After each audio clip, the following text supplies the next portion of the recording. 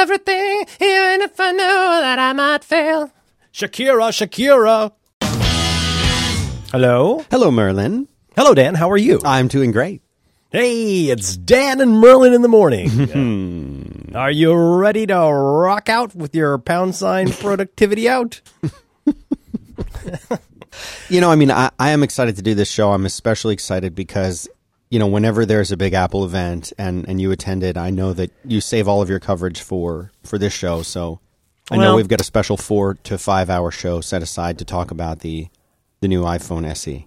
Thank you, Dan. I'm so glad you brought this up. For years, it's been very important to me to live blog the event that everyone is watching at the same time that I'm Right. typing about it. Yes. And this has been hard on me. I'm not going to lie to you. It's been hard on my family. There's a lot of things that are very difficult about the live blogging. It's a lot like shooting the film The Revenant. It didn't have to be this hard, but we chose to make it that way. Back to you, Dan. We got a big 4 to 5 hour show. This is going to be a huge week, giant week. I mean, we have a lot of different approaches we can take to this, but I thought if we went feature by feature, spec by spec, comparing the SE to all previous iPhones one at a time, one by one, that would be a good way to spend the time. Well, in case you missed it, I also did a video where I held every different phone up and I turned it on to see how long it would take. Oh, yeah. And then I talked for about 5 minutes about every rumor about every previous phone, just to remind you about each of those. Yeah. And then I did an interactive, a day in the life of the new, whatever it's called, iPhone, where I walked around with it. And, it's really pretty much, it's the old phone and it's different inside. So I got 6 hours easy on that. Let's do it. I'm ready. Pack a lunch and bring a jug. Because we're going live. Yeah. Live to Town Hall, where everyone is talking about Tim Cook's business. No, you got a little bit teary at the end. Yes. Because this was apparently the last town hall presentation ever to happen in the existing one because they're opening up the new facility. Your thoughts on that? Care to comment? Thank you, Dan. That's a super interesting question. I've performed on some famous stages, but two of my favorite famous stages ever. I performed on the stage in Brighton, England, where ABBA appeared for the first time to an international audience in the Eurovision Song Contest in 1970, diggity, I want to say 4, to play the song Waterloo. Did I ever tell you that story? No, you haven't. If memory serves, it was my friend Jeremy, the guy who does Huff Duffer. They brought me up for this conference in Brighton. And so I'm kind of nervous. I'm going on stage. I realize my talk is kind of BS. It's going to be kind of a meta talk like I do, right. Which I'm not that good at. And I'm getting ready to go up. A lot of pressure. These people are English. Some of them are from continental Europe. They don't like things. And I was getting ready to go up. I was a little bit nervous. And Jeremy goes, hey, break a leg up there. That's where ABBA premiered. Ooh, no pressure. At Eurovision. I was like, you are such a dick. Yeah. Other time was, probably about 1978. I was with the Omni Group to talk about OmniFocus, and on that very same stage. 78. Yeah, I was back in the day. I was back when it was a different theme. But yeah, no, me and Ken Case and Ethan Schoonover and some of the other nerds talked about OmniFocus at Town Hall. ABBA was not there. Oh. The chairs are very uncomfortable. I don't know if anyone English was there. I know Johnny Ive wasn't there, and he's English. Yeah. He's about so as English it's been a huge week. It was weird. So I Monday is the day where I have to work a little bit. I have to record 2 of my programs, and so I did not see it. I watched some of it last night. It was weird. It was a very small event. It was like a little stage.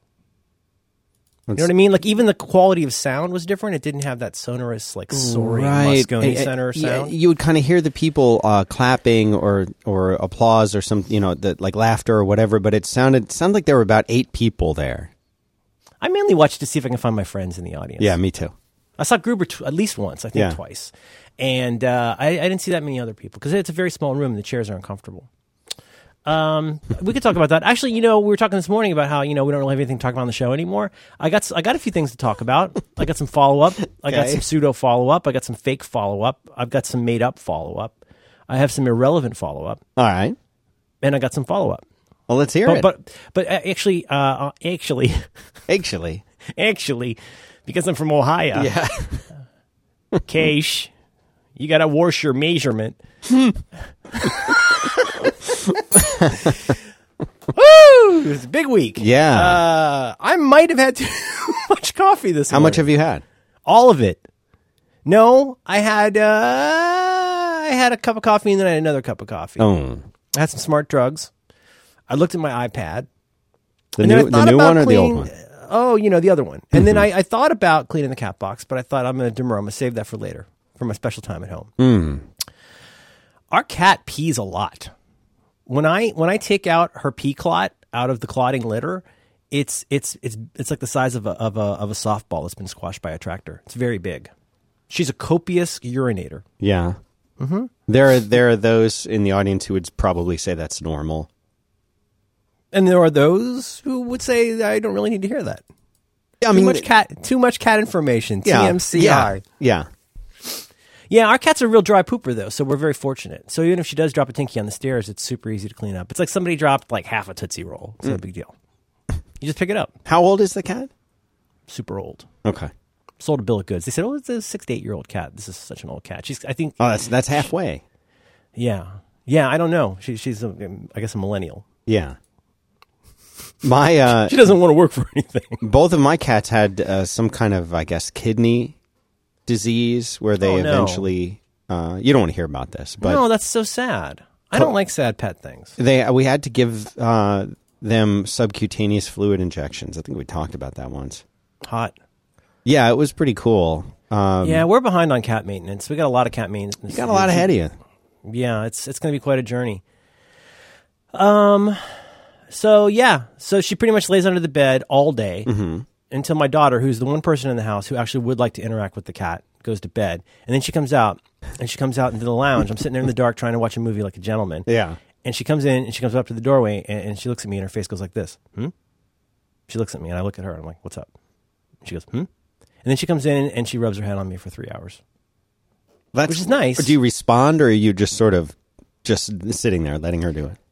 Like so many of the women in my life, she really thrives on my inattentiveness. Right. Yeah, if She you had- want to she pet had- a cat, it'll never come around.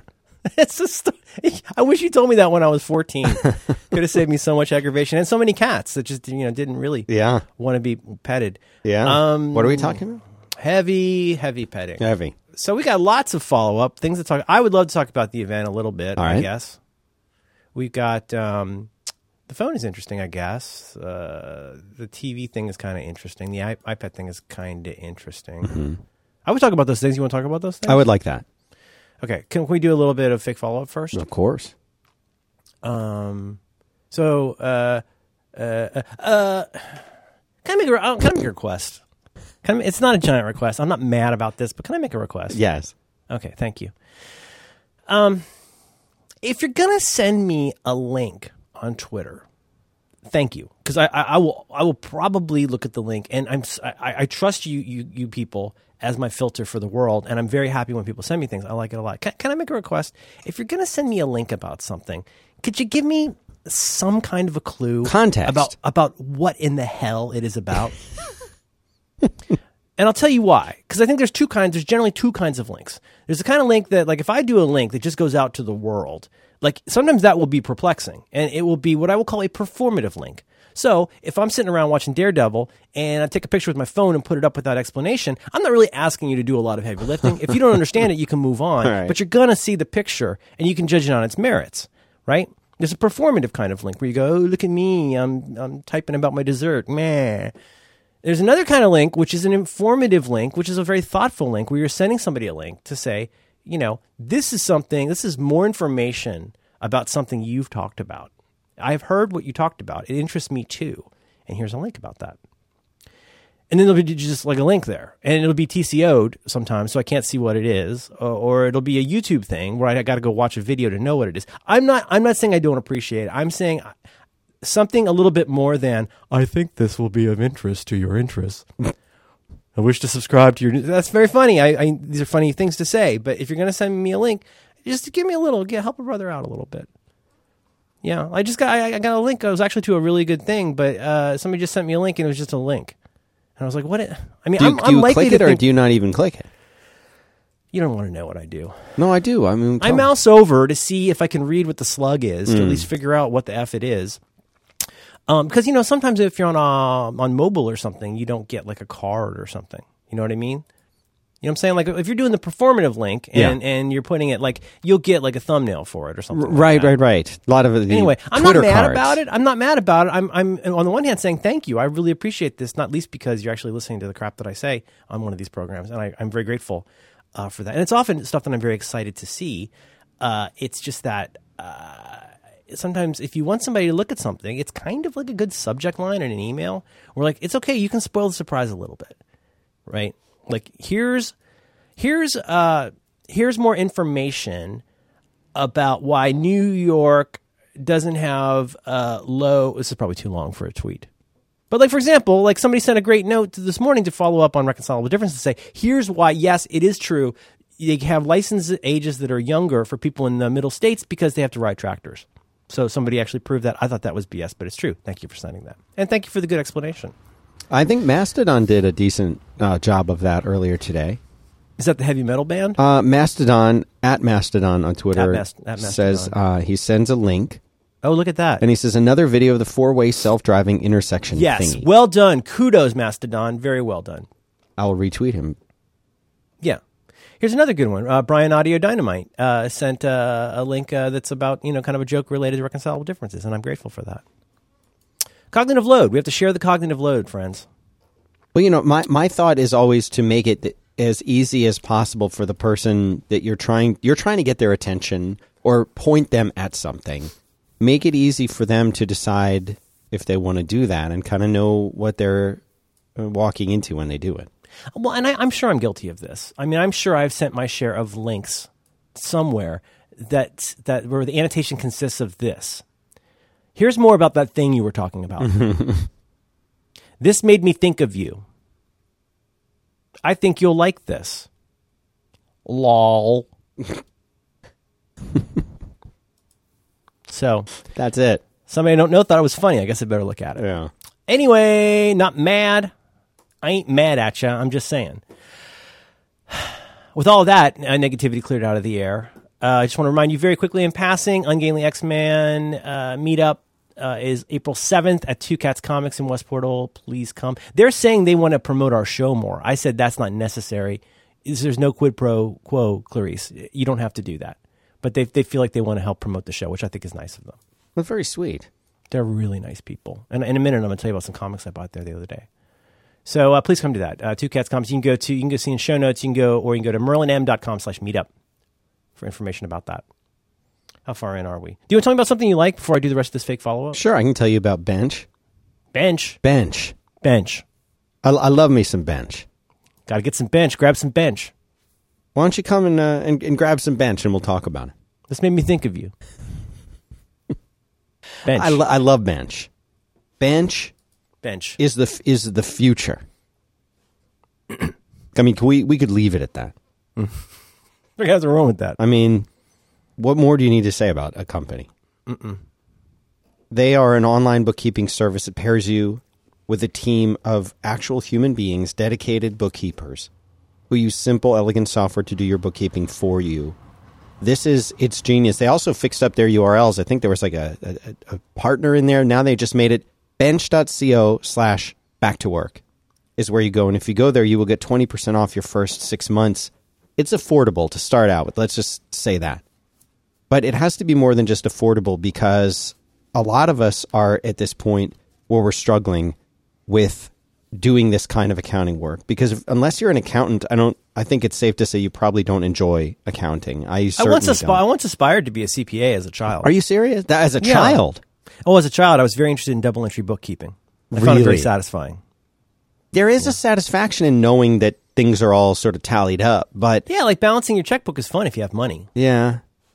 But I don't like it. I mean, I would rather just do the thing that I like doing, or do the thing that I pretend to be good at. And I don't like the accounting part. I don't like entering stuff in. I don't like reconciling my credit card and purchases made with this, that. It's a hassle.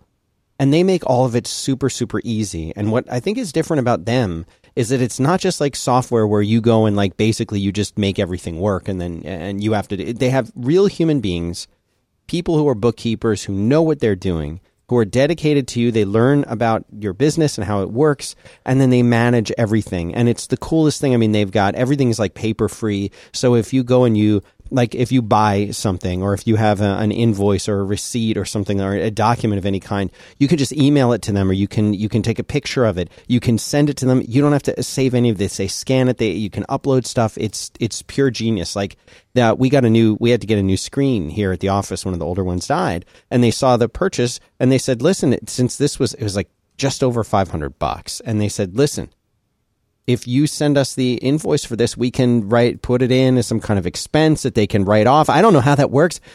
But like I forwarded them the PDF from where we got it. It was done. All of this stuff. But they have in-app reports that analyze your revenues and expenses. So you get all of this information all in one place, all at one time. They plug into all your different accounts. It brings everything together in one place. And it's super secure, 256-bit encrypted secure storage. Like, everything is there, and you get to talk to real people when you want to talk to real people. So go there and check it out. Very, very affordable. I don't want to say don't ever hire anyone else to do your bookkeeping, but don't ever hire anyone else to do your bookkeeping. Just go to these guys. They're great. Bench.co/back-to-work. Get you 20% off your first 6 months. Go check them out. Thank you very much to Bench for supporting Back to Work with Run the Man. Bench. Bench.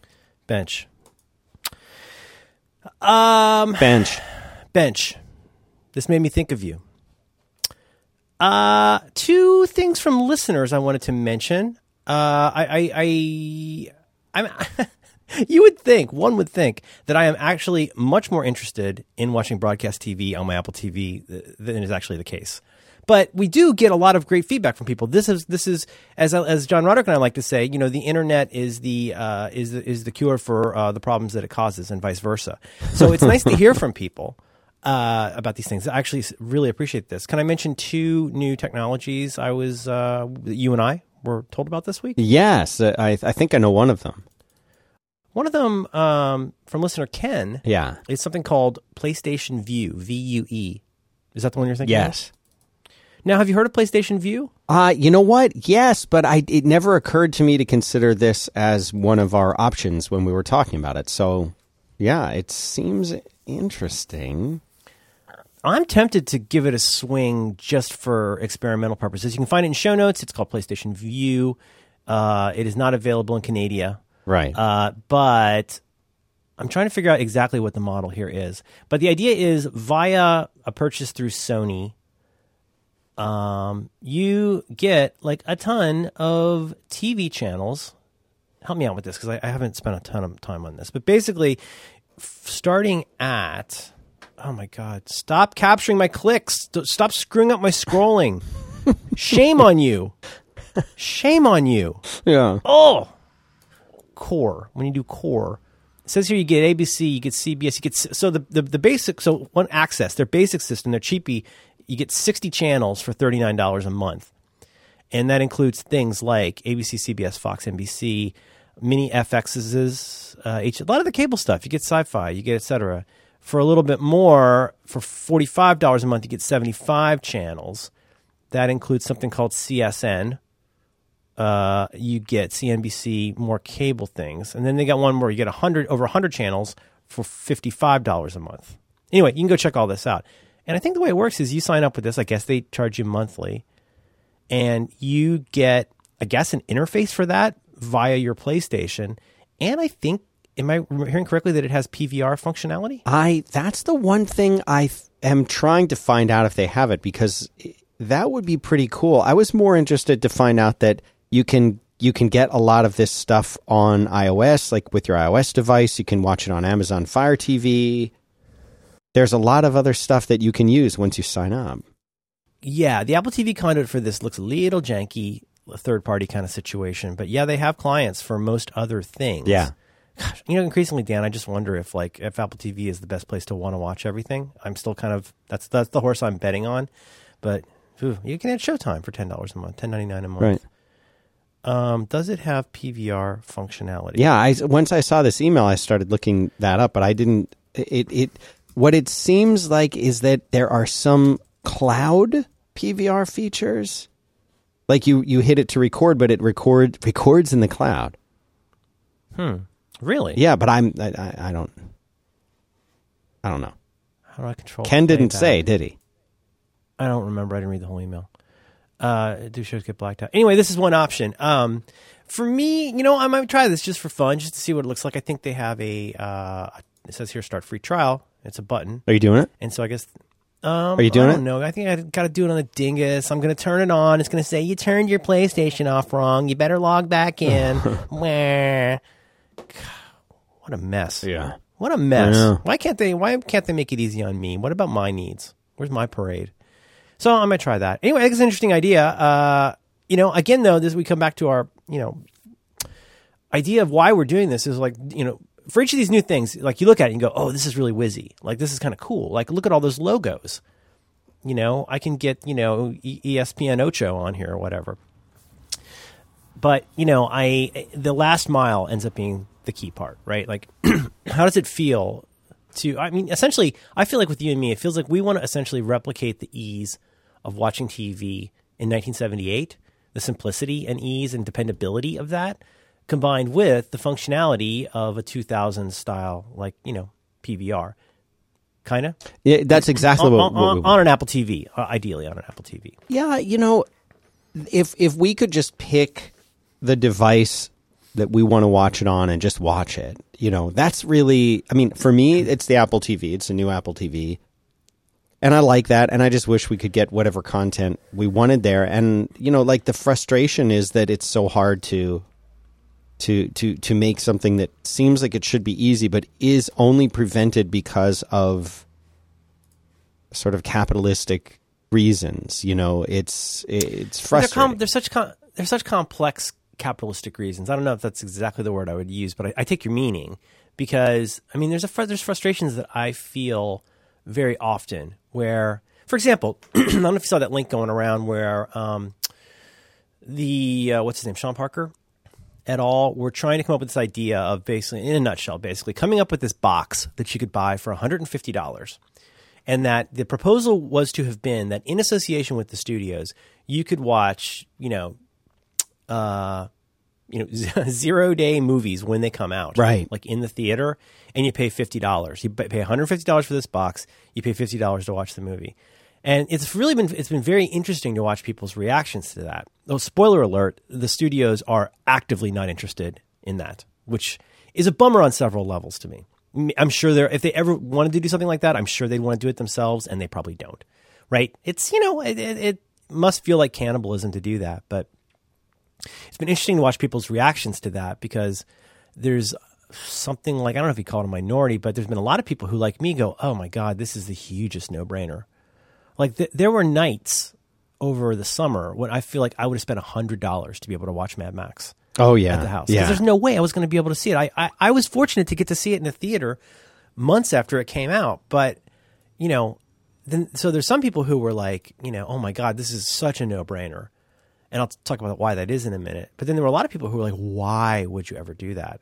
Like, just go to a matinee. Go to a matinee. It's like it's $7 or $9 or whatever. It's like, well, no, it's actually a lot more than that.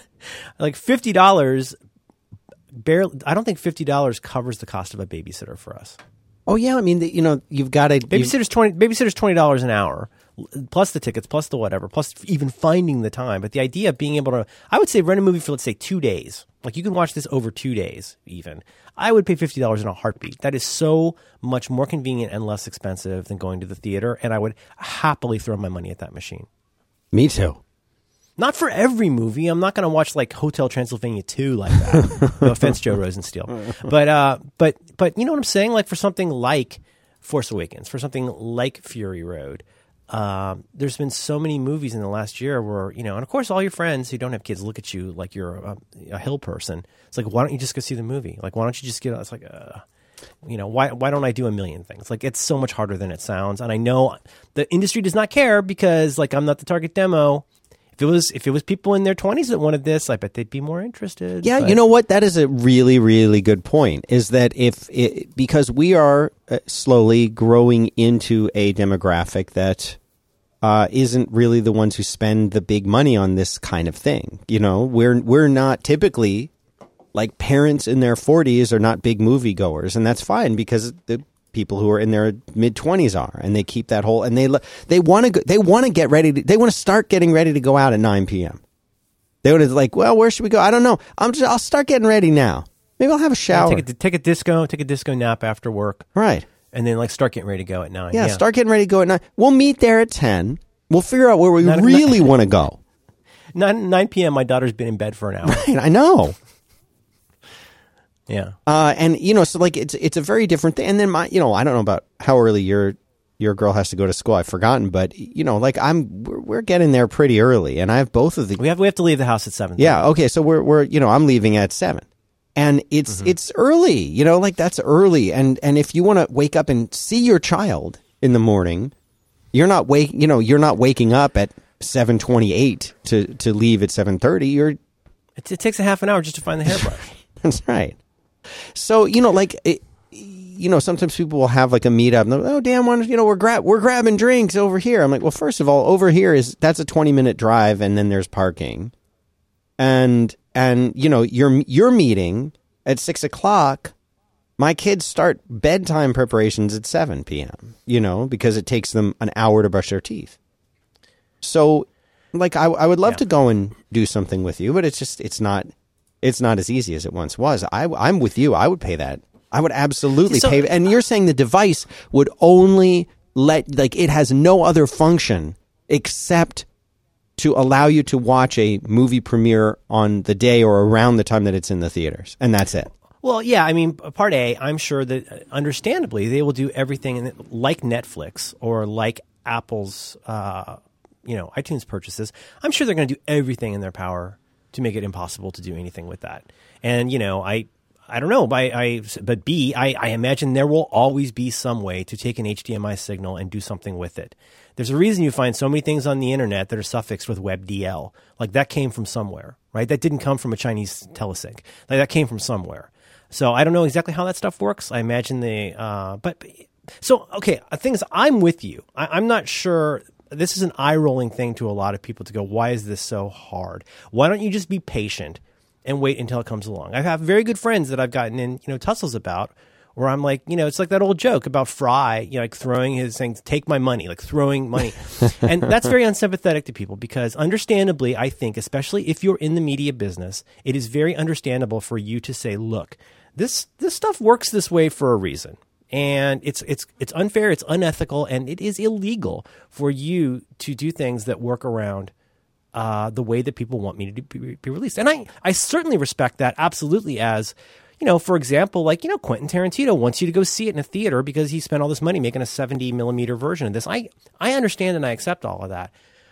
The case that I'm trying to make is a very privileged case. And this is the case that I want to make. If you look at the evolution of different kinds of media over the past 25 years, you'll notice certain patterns. Like a lot of it starts out as like, look, this is the way this industry works. And you are not only hazardous to your own legal health and, hazardous to this industry, but like there was a case, Disney tried to make a case in their Betamax suit, basically saying that Sony Betamax being able to record movies meant that Disney would never be able to afford to make a movie again. Your children will be deprived of Winnie the Pooh if the Betamax exists. This was a thing that happened. And then, of course, as everybody knows, this is a very Cory Doctorow kind of thing. Everybody knows this now. Within something like 10 years, Disney had like 6 of the top 10 slots in movie sales. Now, did they make as much money the same way they wanted to? No. Nobody likes changing their system. Nobody likes moving the columns around in their Excel spreadsheet. But like even setting aside, I mean, there was a point probably when the sheet music industry really wanted things to always be exactly the same way. Edison put out those wax cylinders with like the hugest bit of DRM you've ever seen on it. Huge amount, not DRM, but like here's the license for using this wax cylinder. This is not a new problem. But even if you set aside all those scofflaws who idiotically are trying to pay for the thing that you make, accept the fact that one part of that evolution, every part of that evolution begins with a giant industry pushing back by saying, look, this is the way this is. You're a scofflaw to want to rip your CDs. You're a scofflaw to want to use something like Napster. You're a scofflaw to want to record on your Elvis VCR, be able to record TV shows. And, and in fact, I guess that was all true. But then look what happened. Then you got eventually the VHS sales and rental industry. And yes, there was still piracy, but somehow Hollywood survived. I wonder how that happened. Like at a certain point, people realized we can have streaming services. Yes, that's not as great as it's going to be. But did you imagine that every year was going to be like 1999 forever? That this improbable blip in CD sales was something that you could expect to keep going up forever? Are you mental? All these industries change. So it starts, company gets big. Then there's pushback. Then there's litigation. Then there's oh no, we're going to we're going to take this mom in Michigan to court because her kid stole Britney Spears or whatever. And then it seems like at some point there's some capitulation where you try something or you try and build your own, you try and roll your own Hulu or whatever. Right. But I feel like in almost every industry, as choices grow, as options grow, as prices go down, as difficulty of finding things goes down, they tend to focus on one group, which is the super motivated super fan. So I'm not saying this is ideal. If you were somebody who could get signed to Atlantic Records in 1972 and have somebody hand you a briefcase full of $100 bills and cocaine, no, you're not going to make as much money today. But you do still have people like Amy Gruber who will pay Weezer extra money for good tickets and get to come backstage and meet the band. You learn to really over-service the people who are willing to pay more. For a long time, it's even today, you pay more for the HD version than the SD version. I'm sorry I'm ranting, but I guess I feel and I realize this is a privilege, person with a little bit of money thing to say, but it just seems eventually it makes sense to find a way to let somebody self-identify as a super fan, charge them a lot more than you normally would, but then treat them like a VIP. So we're at least the penultimate stage, if not earlier right now, where I buy a season of a TV show on iTunes. Right. That doesn't appear for at least 12 hours. Frustrating. Not the worst thing in the world, but if you were going to charge somebody $3 for an episode of a reality show, isn't there some universe where it makes sense to give that to them even early? You know what? Why not give it to them an hour before everyone else sees it? Give it to them an hour before. I'm not asking for that, but what I am saying is, you know what? I bet you a lot of people would pay $3, $5, $10. Guess what? There are people out there right now. I know this sounds crazy to you. There are people out there, if they could watch the first episode of this season of Game of Thrones an hour earlier than other people, they would pay you $100. Sure.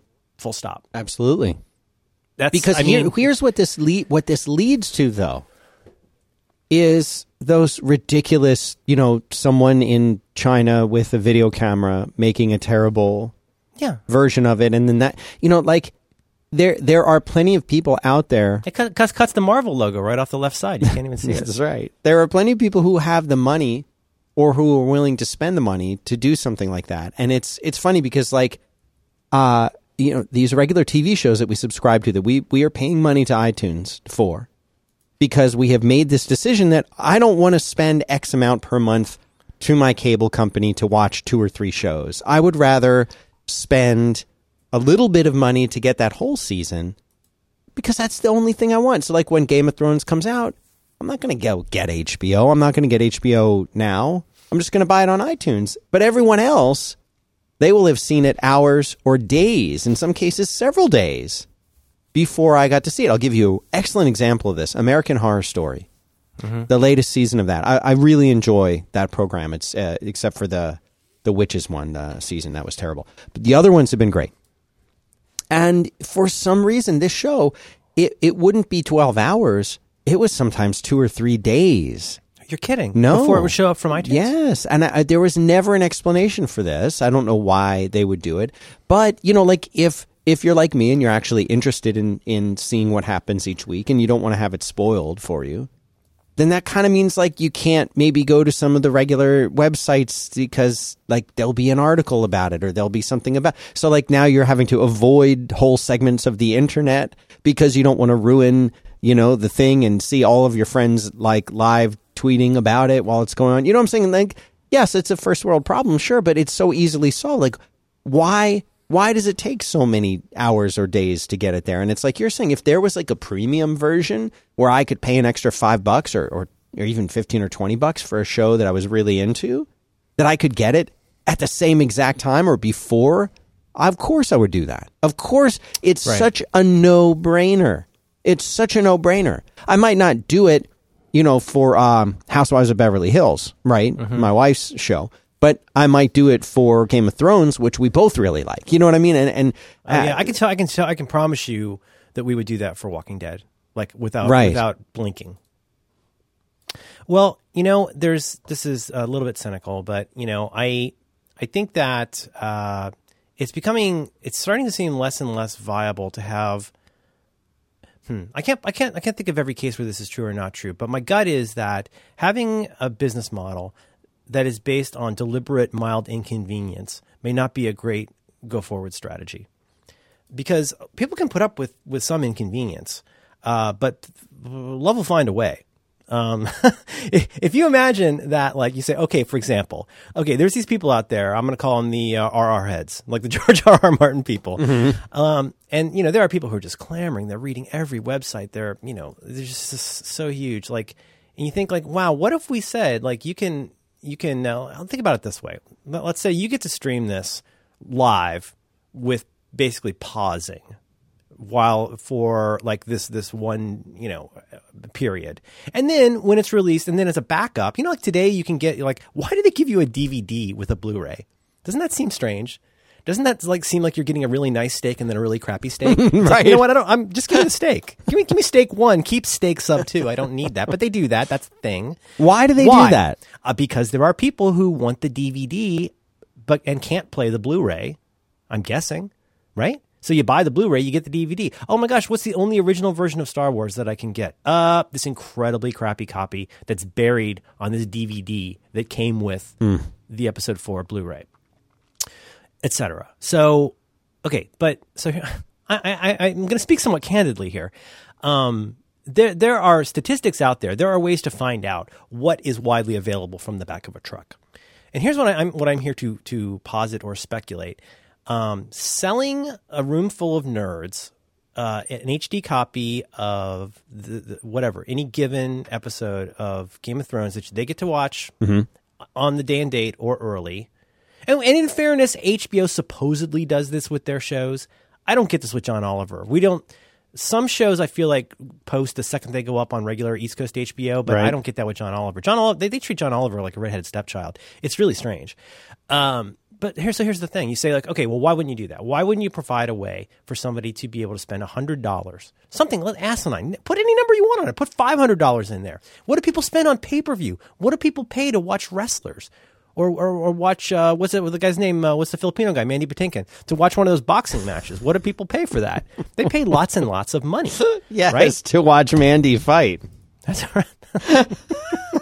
I do not think that name means what you think it means. I would pay a lot to see that. I would love to see Mandy Patinkin just go toe-to-toe. With anyone. Stone Cold Steve Austin. Oh, man. So why don't they do that? Well, I'm going to guess here's the answer. Because we don't want people to pirate it. Okay. Yeah. Well, you ready for an unpopular truth bomb? It's like the most pirated show in the history of forever. So I'm not sure that's going to make a difference. Maybe that'll make a difference. But even think about how this model is already in place right now. And I'll let you talk about something you like in just a second when I finish this rant. Think about how that model works right now. So like if you never want to spend any money and just don't care, you could watch China Syndrome. You could watch the original Odd Couple. That'll come up at some point on broadcast TV with commercials. If you really don't care and you're really not, like whatever, you don't have to pay anything for that. All you pay for your time and your attention. You sit there and you watch it. You really, really, really don't care. But let's say you really enjoy the Odd Couple a lot, for example. Like, but you get the basic analogy. Well, you could pony up to buy a DVD of that. You could buy it on iTunes. But you think about like that slight inconvenience as a business model, it really kind of breaks at the point when this thing is actually the most desirable thing in the world. There is this huge Who concert-like audience trying to push through this tiny doorway, and you go, no, sorry, like it's not 8 yet. And they must have their reasons for doing this. There are very smart people who choose to do this. And I have to say, another example might be something like the musical Hamilton. I'm sure they have their reasons for not putting that thing out, even though they're something like over a year sold out on that. not least of which must be that it would be quite a production to try and shoot that while you're doing, 6 shows a week or whatever. But I'm sure all these people have their reasons. I'm sure there are good reasons, and I'm sure there are reasons that go way beyond my comprehension of how this industry actually works. But as a consumer, all I can say is that I just want to put my little hand up, my little Donald Trump-sized hand, and just say, there are more of us out here than you might think, and we're not trying to steal anything. Like I have paid an unconscionable amount of money for media over the years. I continue to pay money for things that I can get off the back of the truck. Sometimes I'll get something off the back of the truck that I know is arriving at 8 a.m. tomorrow, but I want to watch it now. Like, how weird is that? It's not weird. It is weird, and I don't feel great about it. But, like, at the point when... I mean, think about something like a vending machine in a hotel room. Nobody feels great about eating out of a vending machine, but you'll do it if you're hungry. So, like, I don't know. I guess I just find it kind of surprising. I wonder how long it's going to be. We already see the amount of time from theatrical release to home video or whatever you want to call it, that getting shorter. But I don't know. I mean, how long can you wait that thing out? I'll bet you they would like to think they're going to make their own version of this, right? That basically there'll be some DC thing that you can subscribe to, or some Warner thing, or some Sony thing, or some Marvel thing. What's your thought? Why do you think they're not doing it?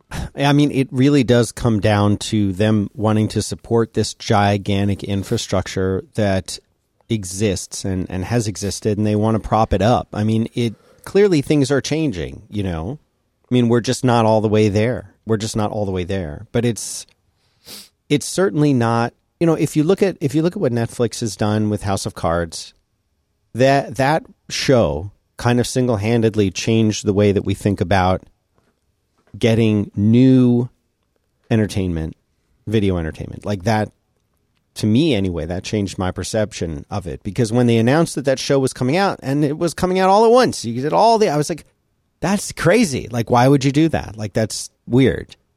But they were paying very close attention to how people watch. I mean, when you play something on Netflix, they know that you've played it. And if you play something right afterwards on Netflix, they know that you watched one and then you watch the other. So they realize that this is the way that people want to consume stuff. And, once I had watched House of Cards, I didn't have that much reason to keep Netflix around, but I did. Now my kids watch stuff on it all the time. But Hulu kind of entered into this space. And what it does for a handful of shows, obviously it's got all of the old seasons of lots and lots and lots of shows, which are fun to go back and watch if you never watched them. But when they also, with some things they get, like newer episodes, The Bachelor, I think we talked about before, but they get it the next day. So it's there at like 5 or 6 in the morning. I get Shark Tank. We bought the season of Shark Tank. Right. And I feel like we get it roughly the same time on iTunes as we can watch it for free on Hulu. Right. Or not for free, but for our basic subscription. Right. And so that's, so Hulu fills kind of an interesting gap there in a way, but I don't know. Like, I just love the idea of being able to see a movie right when it comes out, or to be able to share in that experience. And Mad Max was a perfect example. Like, every single person that I knew just about had gone to see it and told me how amazing it was, told me that I had to see it. People were seeing it 3 times in the theaters. I still hadn't seen it once because I couldn't coordinate a time to actually go and see it. So where does this lead people? It leads people who are geeky enough to do stuff on the internet to maybe go and get it in a way that's not totally legit, even though, because it's like you're saying, I knew when that movie was coming out, based on what everyone said and based on the fact that I loved the Mad Max franchise. I already knew. I pre-ordered it. I basically bought it on iTunes. The minute that it was even showing up in iTunes, pre-ordered it, of course. And then it's like what you're saying is like, well, what if I don't want to wait? What if I want to see it now? Like, I totally would have been in that group of people you were describing who would have totally thrown in $100 so that I could sit in my my home with some family members there along with me to watch this movie. Absolutely would have done that because I had plenty of nights free where I had 2 hours set aside where I could do this, but it's going to be 2 hours starting at 9:15, Also, you're not allowed to leave the house while your kids are sleeping. You're not supposed to do that. You're not supposed to do that. But this is the other part of this though, is that right. I feel like, and again, this is just my own myopic view as a consumer, but it's funny because when you look at what these studios and networks, what they all fall back on for the longest time ends up in retrospect seeming like a very silly boil the ocean model.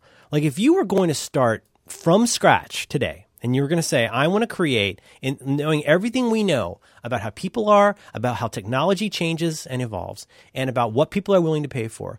If you had the option today, would you go and create a network TV station and basically say, we're going to bootstrap like the new NBC, and it's all going to be advertising driven, and it's all going to be based on these like 8 o'clock, that's when the SD version of this show goes up. You can watch it once, Right. and if you don't get another chance, maybe you'll catch it over the summertime. Sorry, Jack. Here's a Geico commercial. It seems terrible. Like, Terrible. Nobody would adopt that today as a business model because it is.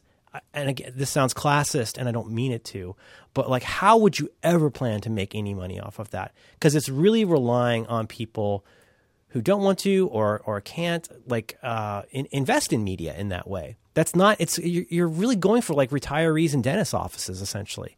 Like your money is going to be made on selling these commercials to people. Anyway, I'm just saying, like, let's look at it that way. Would you ever go and try to recreate a TV network today? Oh my God, that's the most bananas idea in the world. Totally.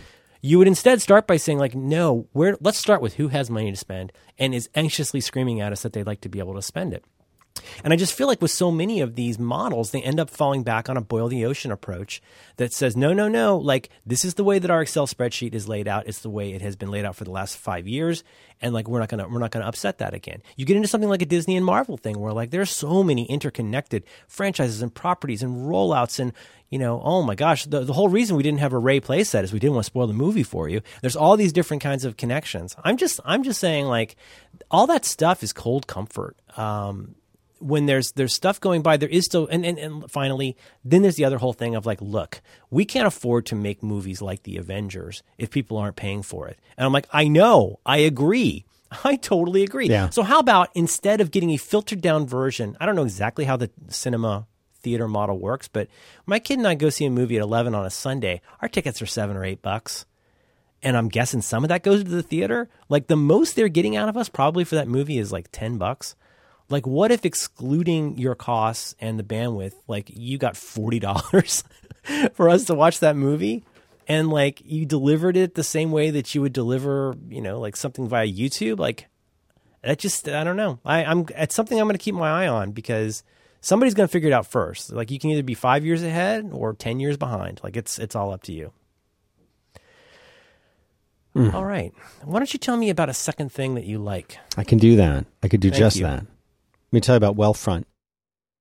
Wealthfront makes it easy for anyone to get access to sophisticated, diversified, long-term investment strategies, portfolios without high fees or account minimums.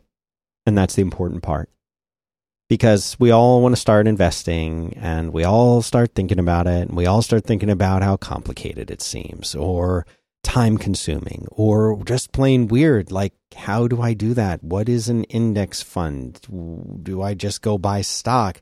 What if something terrible happens to the Apple stock after their little announcement? Do I have to do something, or will my money be okay? What if I just want to kind of put money into a thing and know that that thing is going to increase in value in a smart way with really good algorithms and smart human beings involved in overseeing it? That's what Wealthfront gives you. It's what they call an automated, passive, low-cost investment solution. The goal here is not like it's not like a day trading thing. This is like long-term investment. You set it, you forget it, and you get better long-term results. They have they're managing over $3 billion right now in client assets. That means they're managing that money, carefully reinvesting it, carefully making sure that it grows all the time. But even if you don't have millions of your own money, what if you only have a few $1,000 or a few $100? You still get access to all of these really advanced algorithms, the really smart folks that normally you would never have access to, ever. It's amazing. And they do that for an advisory fee of only 0.25% per year on assets above $10,000. Well, guess what? Because you listen to this show, it's going to be not 10,000, it's going to be 15,000. It's pretty cool. So that means for life, your first $15,000 is entirely free of charge, never paying commissions, no hidden fees, and no management fees for your first 15K. Go check it out. It's a wonderful service. They know what they're doing. Wealthfront.com/5x5 is the URL to go to support the show and to get yourself that special deal. Thanks very much to Wealthfront for supporting Back to Work. Thanks, Wealthfront. Bok, bok. Productivity, # creativity, # barriers. One of the pitches in email this week was from a representative. Representing someone whom I know. So that was kind of weird. All right. That was kind of weird. It is weird. I guess we could talk about. I don't have that much to say. Oh, you know what? I have one other thing about the TV thing. There's a PlayStation Vue. The other thing that somebody sent us to, listener Sam, told us about something called MRMC, which is Mr. MC. Mr. MC. Yeah. And I'm here to say MC's in my name in a legal way. Mr. MC. He lives in Florida. That's my daddy. Call me MRMC. Okay. MRMC.tv. Boy, is this ever a throwback. This is going to remind you of the old days. This is going to remind you of like the pre-Boxy days of media management. So basically, MRMC is this thing you can get. I'm going to read you the description because it's very weird. MRMC is based on an award-winning free and open source software media center for playing videos, music, and pictures. MRMC featuring a 10-foot user interface for use with televisions and remote controls. It keeps coming up. It's a very strange phrase. It is a 10-foot user interface. Yes. What does that mean? 10-foot user interface means a user interface that is designed to be used on a television set, and you are 10 feet away from the screen. So it means it's really, really big. I've never heard that term. 10 foot. 10 foot. That's a big user interface. Oh yeah. Interface like that you don't need all at once. Nah. Anyway, this is a thing that you can get for various things. You can buy it for Apple TV, which I did. I think it was $5. And boy, does it ever look like an old school media manager. It looks like, Plex. I don't know. Plex is so much prettier than that stuff we used to use. Like XBMC, Boxy was kind of pretty, but they all have that basic like videos, movies, TV shows, music, right? The sections. But MRMC, it's super nerdy. I kind of can't believe it's even on the Apple TV. If you want a pretty tricked out open source media manager, give this a swing because you can do all kinds of stuff to configure it to deal with like DLNA. Is that what it's called? Like it can discover local media. It has a bunch of plugins. So I installed the plugin for the home run, and now it's able to actually provide a better interface for doing the home run. A home run is the thing that turns my over-the-air signal into something network addressable. Right. Anyway, it's in notes. Check out mrmc.tv. Pretty interesting. Pretty good. That's all. That's it? That's all you got? Well, I just want to mention it because people have been nice enough to share it. I want to share the cognitive load. It's worth giving it a throw. And, if you have things like a PVR, this will interface with that. There's a whole bunch of different plugins for doing all kinds of nerdy stuff. So if you're looking for, like, if Plex is not, powerful enough for you, or you're averse to the whole... I have to be honest, as much as I love Plex really showed a chink in the armor. Hope it's not ping pong. What? They had a chink in the armor a week or two ago. Something went wrong with their login system. I don't know if you got this, but like Plex just went away for a while. It would ask you to log back in. It couldn't log in. The problem is you have to be logged into Plex to do pretty much anything. You can't even stream local stuff without being logged into the Big Daddy server. I hope this is something they will address because it is, from a consumer standpoint, an unnecessary point of failure. So, you understand what I'm saying. Like, part of the beauty of Plex is you can have Plex installations all over creation. You can have, here's my stuff at work. Here's my Plex server here. Here's, Plex stuff on my iPad. All those things can work together and discover each other in a way that's pretty cool. So your friend could bring their iPad over and you can watch on your TV stuff from their Plex install. Like, it's pretty cool. And so when the login, I don't mean to sound critical, but boy, was there ever a dust up about this. When the login server was not working for many hours, a lot of people were super frustrated to say, like, hey, look, my media is on a drive right here indicating, and I can't get to it because it needs me to log in to the cloud. To the cloud. To the cloud. Cloud. So if that kind of thing frustrates you, check out MRMC. It's very it reminds me a lot of the first generation of XBMC style media managers. It's got a lot of bits to flip. It's not the super prettiest interface in the world, but I think it's worth looking at. That's all. Okay. We could talk about the Apple event. We could talk about an email from a listener. You want to talk about the Apple event? Yeah, I mean, I think there's enough. Do you actually have thoughts on it? I do. Okay, I'd love to hear it. But so, it's probably not what you're thinking. Is it sexy? Well, kind of. So Apple had a pretty big event yesterday as we record this, March 21st. They announced some new additions of products in the current product line, some updated additions and some software updates, and a new-ish, smaller iPhone. What else did I miss? Oh, they worked in some good zingers about the privacy stuff. Right. Talked a lot about environmental stuff. It was pretty padded out. Yeah, like mini health books that you can break in half and start reading at the middle point. You could pretty much go to the middle of this thing to start watching, which is what I did last night. Yeah, I don't blame you. I kind of watched the whole thing, and it's, like, I think there are a lot of people who said, "Oh, this Apple event kind of sucked." I was one of those people in the sense that, Apple can't announce the next most amazing thing in the whole world every single event, and they held this in their small location, which said that it was going to be a smaller event. They released basically a new phone, which wasn't that new, and a new iPad, which also wasn't that new, but. This is what's more interesting to me isn't the stuff that they released as much as it is just watching them release things and how they do it, and the pacing of it, and who comes up on the stage and who doesn't come up on the stage, who's in the audience, who's not in the audience, all the Kremlinology about that. Right, and that's kind of interesting to me, much more in a way than what is or isn't announced. I'm. The dummy who keeps waiting for news about a MacBook Pro, which I was pretty sure. MacBook Pro, that's those laptops they used to make, right? Yes. I remember those. Those were cool that you could type on them and they had a screen. Yes. Didn't they used to have Ethernet cables? Like an Ethernet port? Some had that. That's right. The MacBook Pro. Right. That's right. And those were cool.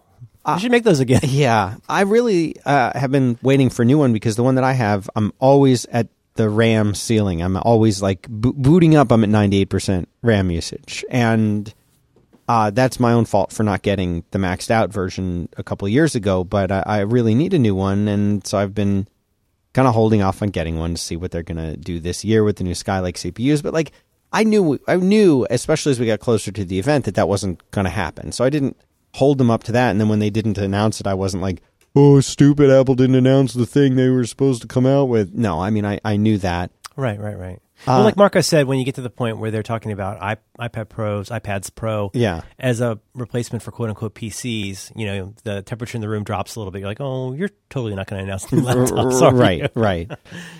But I thought what they announced was interesting. It's, I have an iPad Air 2 that we've talked about many times. I still like it.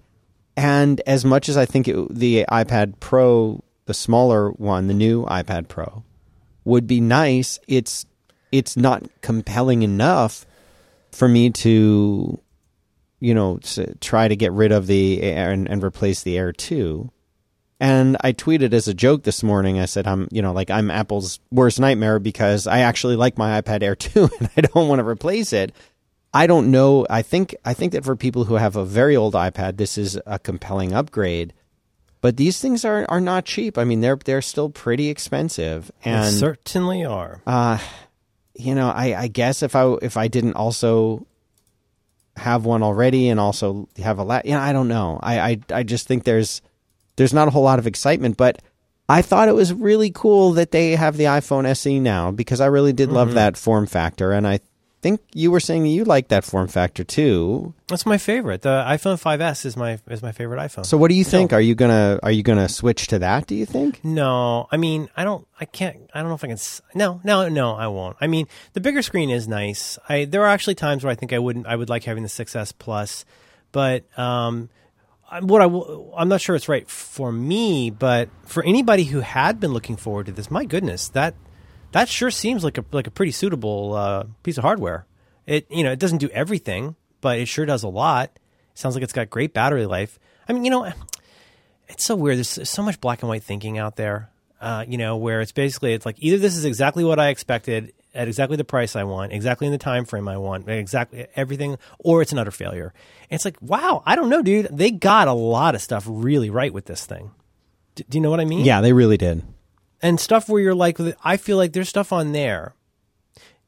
Given that there are people who have non-iPhones who might want an iPhone, and I mean, my goodness, the price on this, if it's subsidized, is bananas. It's free, right? Isn't it a free phone it's now? free or $290. I mean, I wish that I had this thing instead of the 6S that I have, but I'm not gonna go and buy a new one.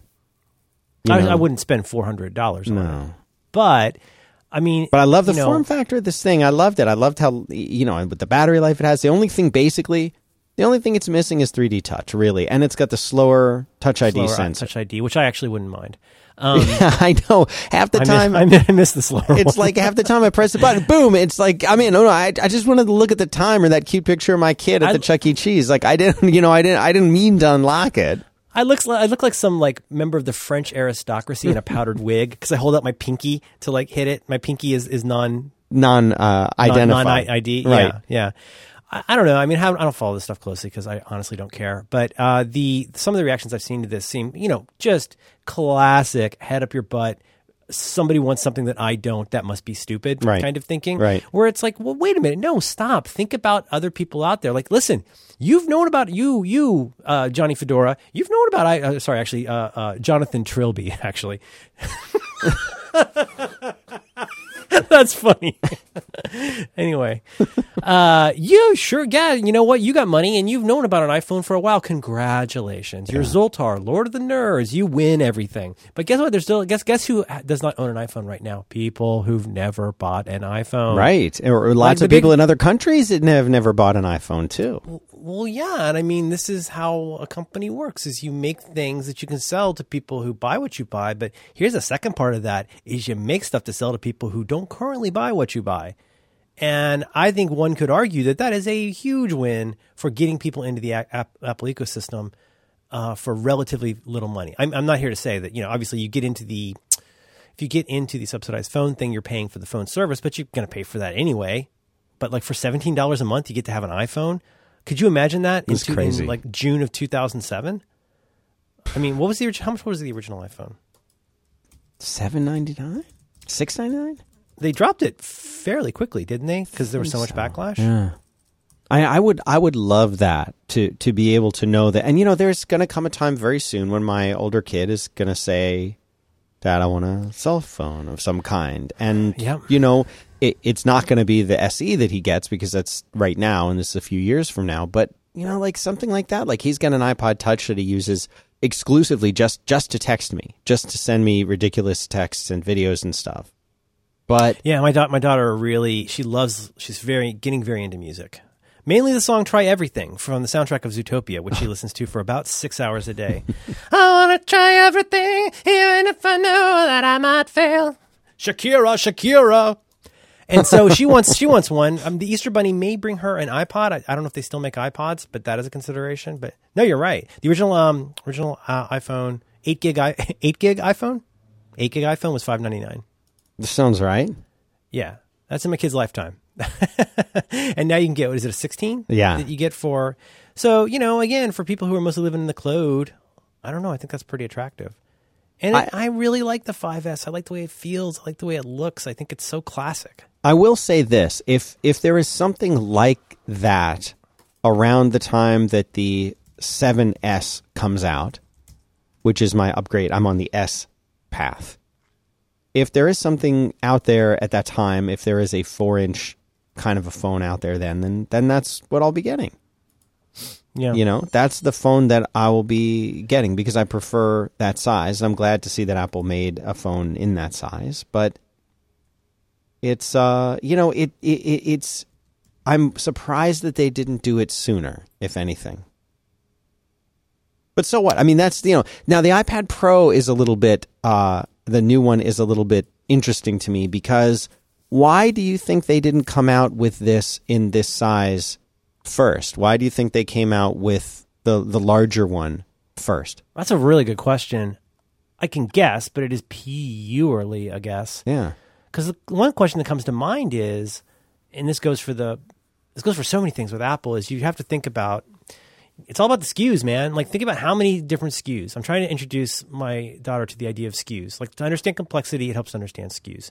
You say, well, it's not that complicated. They got iPads and they got iPhones. Yeah, they got iPads and they got iPhones. But, like, if you want an iPad, is it going to be, we talked about this recently, but is it Wi-Fi or Wi-Fi and cellular? Mm-hmm. What color is it in? What's the capacity? Like, there's so much stuff to all of that. Because on the one hand, you think about, they had to make a whole new dingus. But they probably would have had, even if they did the 9.7, it still would have needed to be a new form factor. They're not just going to put different guts in it, right? I bet it was to make a banger on the size. Like, to really, that people have theoretically been asking for a bigger iPad for a long time. We've already kind of forgotten how long people like John Syracuse have been talking about this, actually calling it, when are they going to make an iPad Pro, like a big iPad that's really powerful?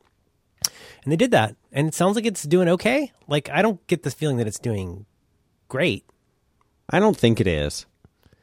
I don't think it's a doorbuster in the same way that like the original iPads were. I told you what happened with mine, where I basically gave it to my wife to replace her original iPad Air, and she loves it.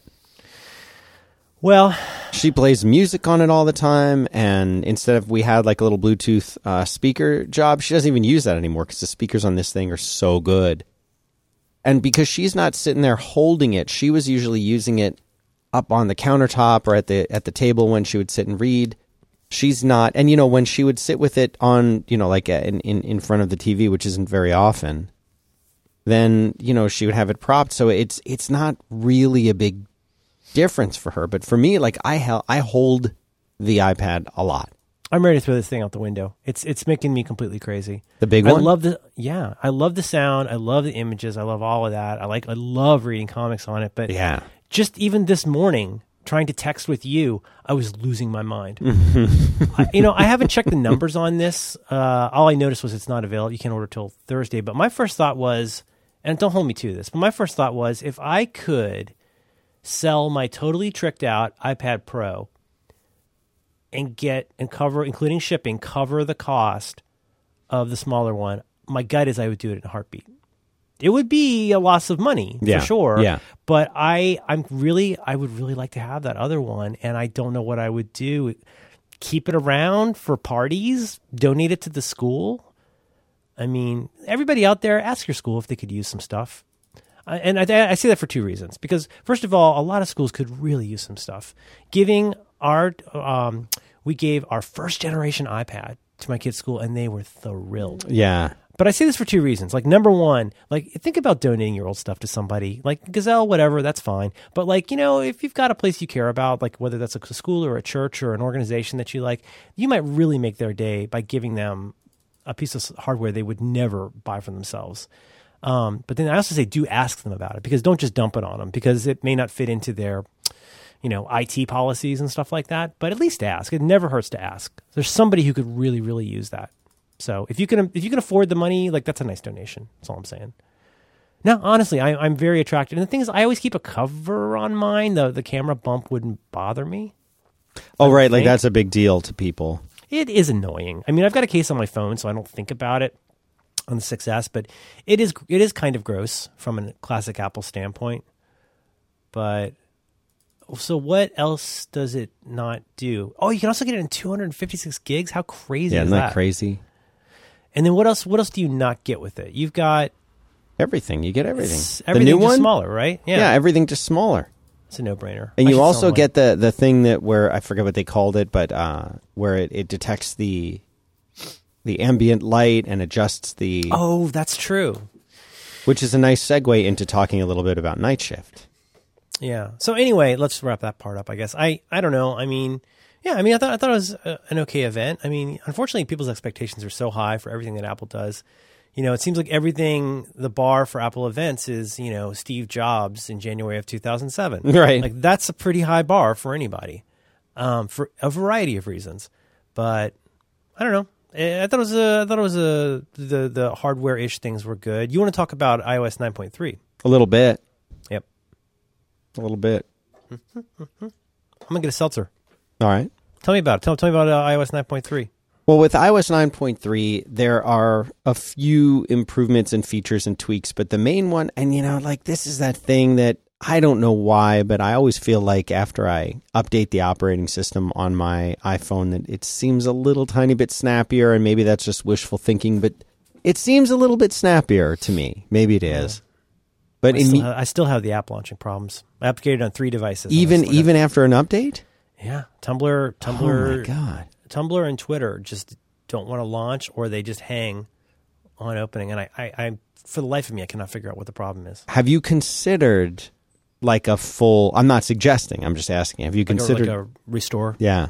Well, you know what I did, and it's silly to call this a solution, because that's like saying, you're going to get rid of lung cancer by like removing your torso. Mm-hmm. But I did finally say, I can't take this anymore. I deleted the Twitter app, reinstalled it. All my stuff was there again. It worked perfectly. I didn't have to reauthorize or anything. Oh, right. That seemed to fix it for then. But on the iPad Pro, most of the time when I open Twitter, I get like the screen. Sometimes I'll get the little like weird overlay where you see the old time of the JPEG image by the new time of the current time. Yes. Have you gotten that? Yes. We were like, okay, something's not. So I'll figure it out eventually. But I've gotten a huge number of people telling me that I'm out of my mind, and then a lot of people going, you know what? I get a similar thing. No, I totally. With the similar thing being that for some reason, for no reason I can figure out, you click on the icon for an app and it won't launch on a regular basis. And it can be different apps at different times, different things, and that quitting app sometimes makes it better. And like you said, that seems to have to do with the memory footprint that's left behind. So anyway, we'll figure it out. What people were talking about something yesterday? I missed this about Safari feels snappier because of fast touch something. Was there some change to Safari that's faster in this edition? That's a great question. I would have to look that up. I haven't heard anything about that. Fast click or something, was it? Huh. I don't know what that is. I don't know what that is. Well, but it feels a little speedier, so that's good. A little bit. I think the biggest thing for me is Night Shift, which we have talked about. You introduced me to Flux or Flux, which for those who haven't listened to this show recently or haven't heard us talking about it or don't know what it is, Flux is really, really cool in that it takes away it changes the screen of your device, and it exists for the Mac as well as for iOS devices. But it adapts the color of your computer's display according to the time of day, making it warmer at night and more like sunlight during the day. And that way, if you use your computer at night, or your phone or whatever, it will get rid of that blue light that we know is disruptive to natural sleep-wake patterns in human beings. It will get rid of that, and it will make it look more natural. At night, it almost has a sort of orangish color. Yeah. And my wife bought some night lights for the house, and she even switched to this cool, they make night lights that are designed to be more like a firelight in color. So instead of being like the blue light, they're more like an amber, and those are apparently not disruptive to your kids' sleep or your sleep. And so Flux does that, and they were going to come out with it for iOS, but Apple wouldn't let them, probably because it was a planned feature that Apple calls Night Shift. Yeah, you could sideload it for a while, and then they nixed it. Yeah, but that's all right. Now we have it. Also, I mean, I don't mean to be a professor, actually. I have heard... I don't know. See, I'm not a researcher, but I had always heard that there was research about this. That I'd always heard that everybody knows there's lots of research on this, that basically the blue light is telling your brain to wake up because that's the color temperature of daylight. Whereas these warmer, orangish, reddish tones, more like as you would say like a fire, are telling you that it's not time to wake up. I guess I'm not as comfortable as I used to be at pointing blankly into space and saying there's research about this. Mm-hmm. And I think Tim Cook might agree, or whomever that was, Johnny Untuck's shirt, when he said, and so this is really terrific. We're going to be very excited about Night Shift, and it may help you sleep better. Right. That seemed like a Cupertino-sized asterisk. Yes, but what I will thought tell so you is, too. yeah, and so I'll be a little Syracuse here. Whether or not there is science about how this works, I feel like it makes a difference. Dimming the screen and having it not be super bright makes my eyes feel better. And, Yes. And now let's just insert the classic for anybody who's ever done this.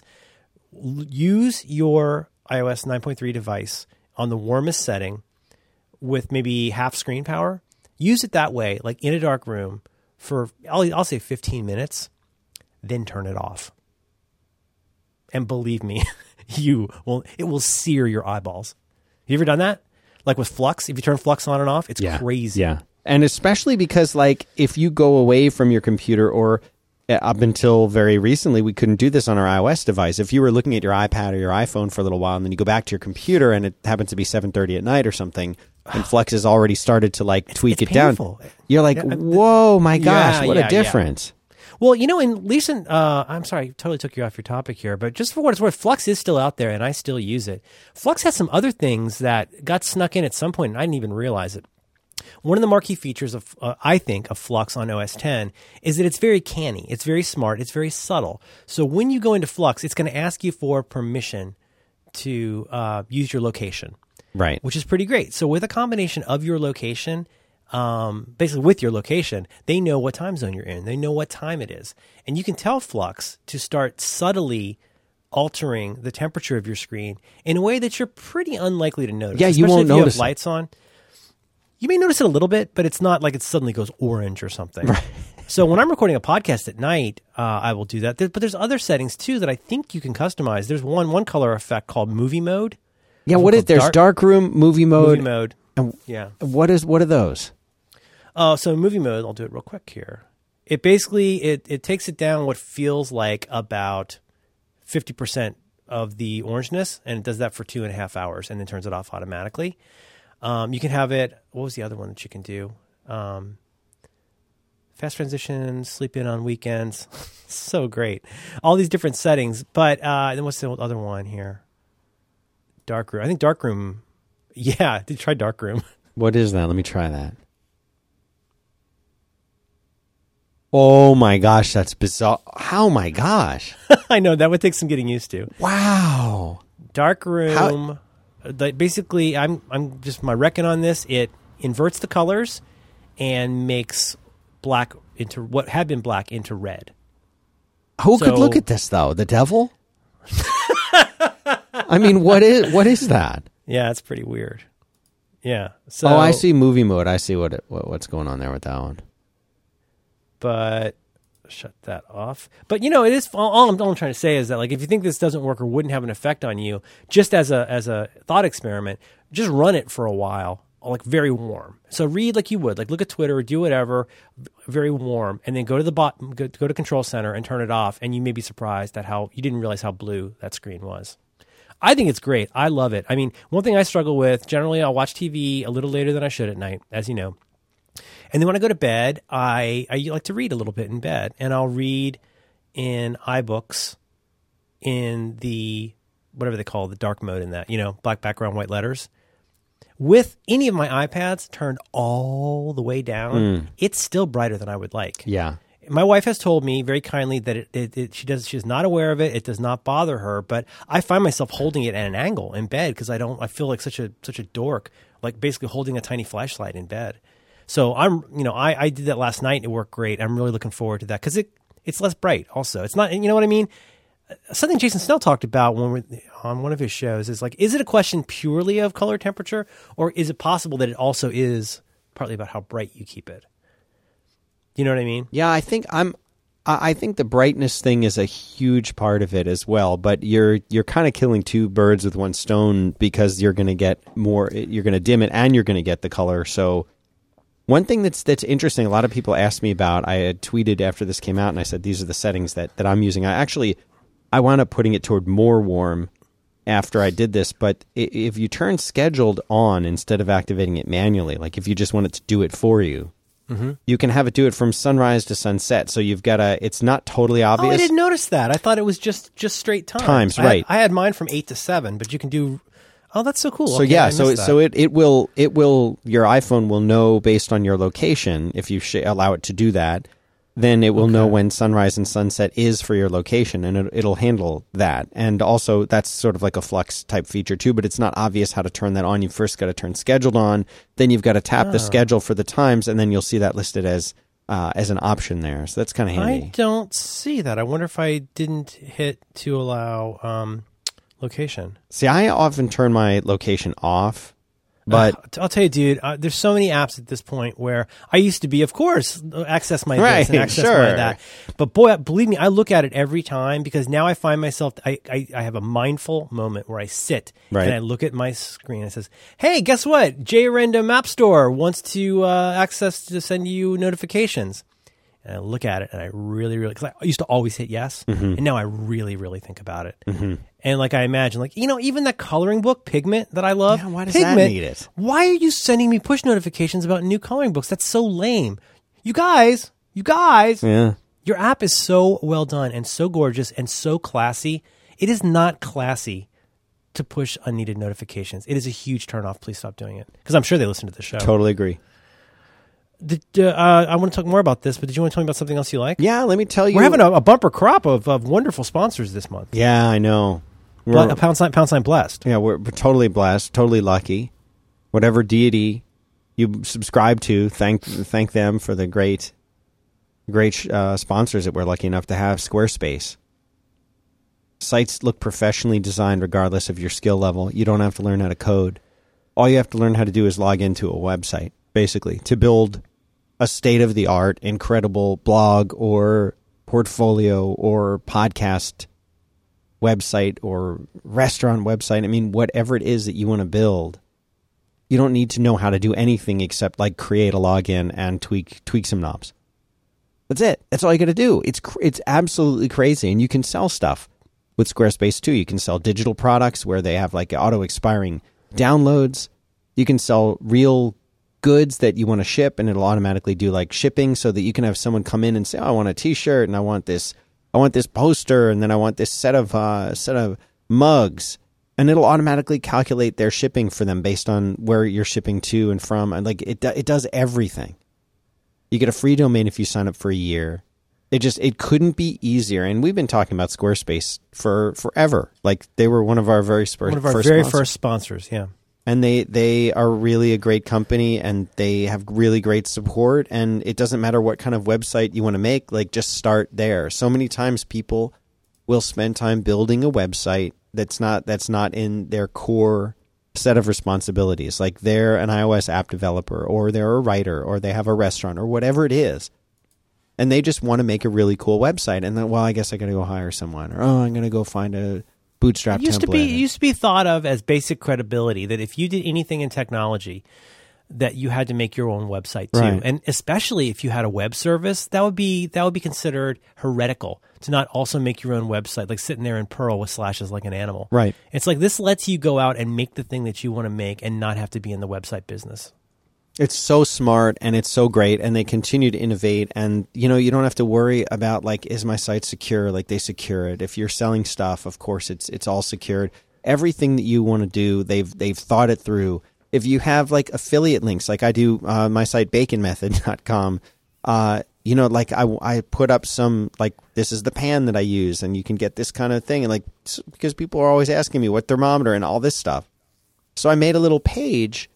And some of the links were links to Amazon. Well, like you put your affiliate code in there, and Squarespace will automatically add any Amazon link that you make. It'll add your Amazon affiliate code to it. Like little details like that you wouldn't even think about. But they make it so easy. Easy. On the comics page that I've got, if you go to merlinm.com/meetup, please go look at that. But at the bottom of the page, you'll see some comics that I like to periodically update that, right? Add in different comics and kind of mix it up a little bit. That's as easy as going in and doing a keyword search. You do a keyword search. So I did a keyword search for Fear Agent by Rick Remender. It says, is this the Fear Agent you want? Yes. Do you want an image? Do you want the price? Do you want a link? And it just drops it all in. It's so ridiculously easy. But here's a perfect example. You've got on your site, that's a Squarespace site. And I'll put into the show notes. Every single thing on here, short of the picture of Wolverine from Giant Size X-Men #1, every single thing on here is basically stock. It's like stock, drag and the Google map is crazy. Stock. Like it all is just drag and drop. But if you go to baconmethod.com also Squarespace site looks and feels absolutely 1,000 times different from your site. That just shows you what you can do with Squarespace without doing any HTML, without doing CSS, without doing anything but just picking a template and tweaking it. So go get your site. Squarespace.com/back-to-work is the place to go. That'll support this show, and use the code It's Your Show, all one word, to get 10% off your first purchase. Thanks very much to Squarespace. Squarespace.com/back-to-work. Go check them out. Thanks, Squarespace. Thanks, Sparespace. As Elliot Kalin says. I finally watched Days of Future Past. Oh, you went. You said last time you would never finish it. Never finished it, but I finally went and watched it. I thought it was pretty good. I like that film. Pretty good. Yeah. Good effects. Yeah, and the whole thing with Magneto toward the end, that was pretty accomplished effects. Yeah. Yeah. He's a strong, powerful individual. He's a very strong individual. I think Fassbender's great, and I really like Ian McKellen as him. The casting in that movie is pretty terrific. Now, Blink. I know there's an Avenger who can make portals, and I think his name's Doorway or something. But like, is Blink a canonical X-Men? person? This is because she was awesome. I thought she was so cool. What a great power. I always wonder about that because they can get kind of weird about, well, we need a character that can do this thing. But yes, she is. She is, and if I'll put her into the show notes, I wondered the same thing when I watched the movie because it's like you would think that they would pick characters or mutants in this case who are like well known, but no, we want someone who can do portals. There's someone who can do that. Yeah, we came out with one back in '94. All right, she's in the X-Men now. Oh, like in the 90s, like there are very, very, two of the funniest kinds of lists you can look for on the internet. Forgive me, Rob Liefeld. The worst Rob Liefeld drawings. Please treat yourself to Rob Liefeld's feet drawings. But also the lists of the worst Avenger or the worst X-Men ever. There are so many. Wasn't there one called like Snot or somebody? I don't know. Mucus? There was somebody who was about bodily fluids. Wow. But did you notice she had like the little Mr. Sinister? I don't know if she's probably not related to Mr. Sinister, but you know she had a little diamond on her head? I did not know that. I think she might be a little sinister. Interesting. I thought it was very good. I love Ellen Page, but I love her. I think she's such a great actress, and I really admire her as a human. But like, I still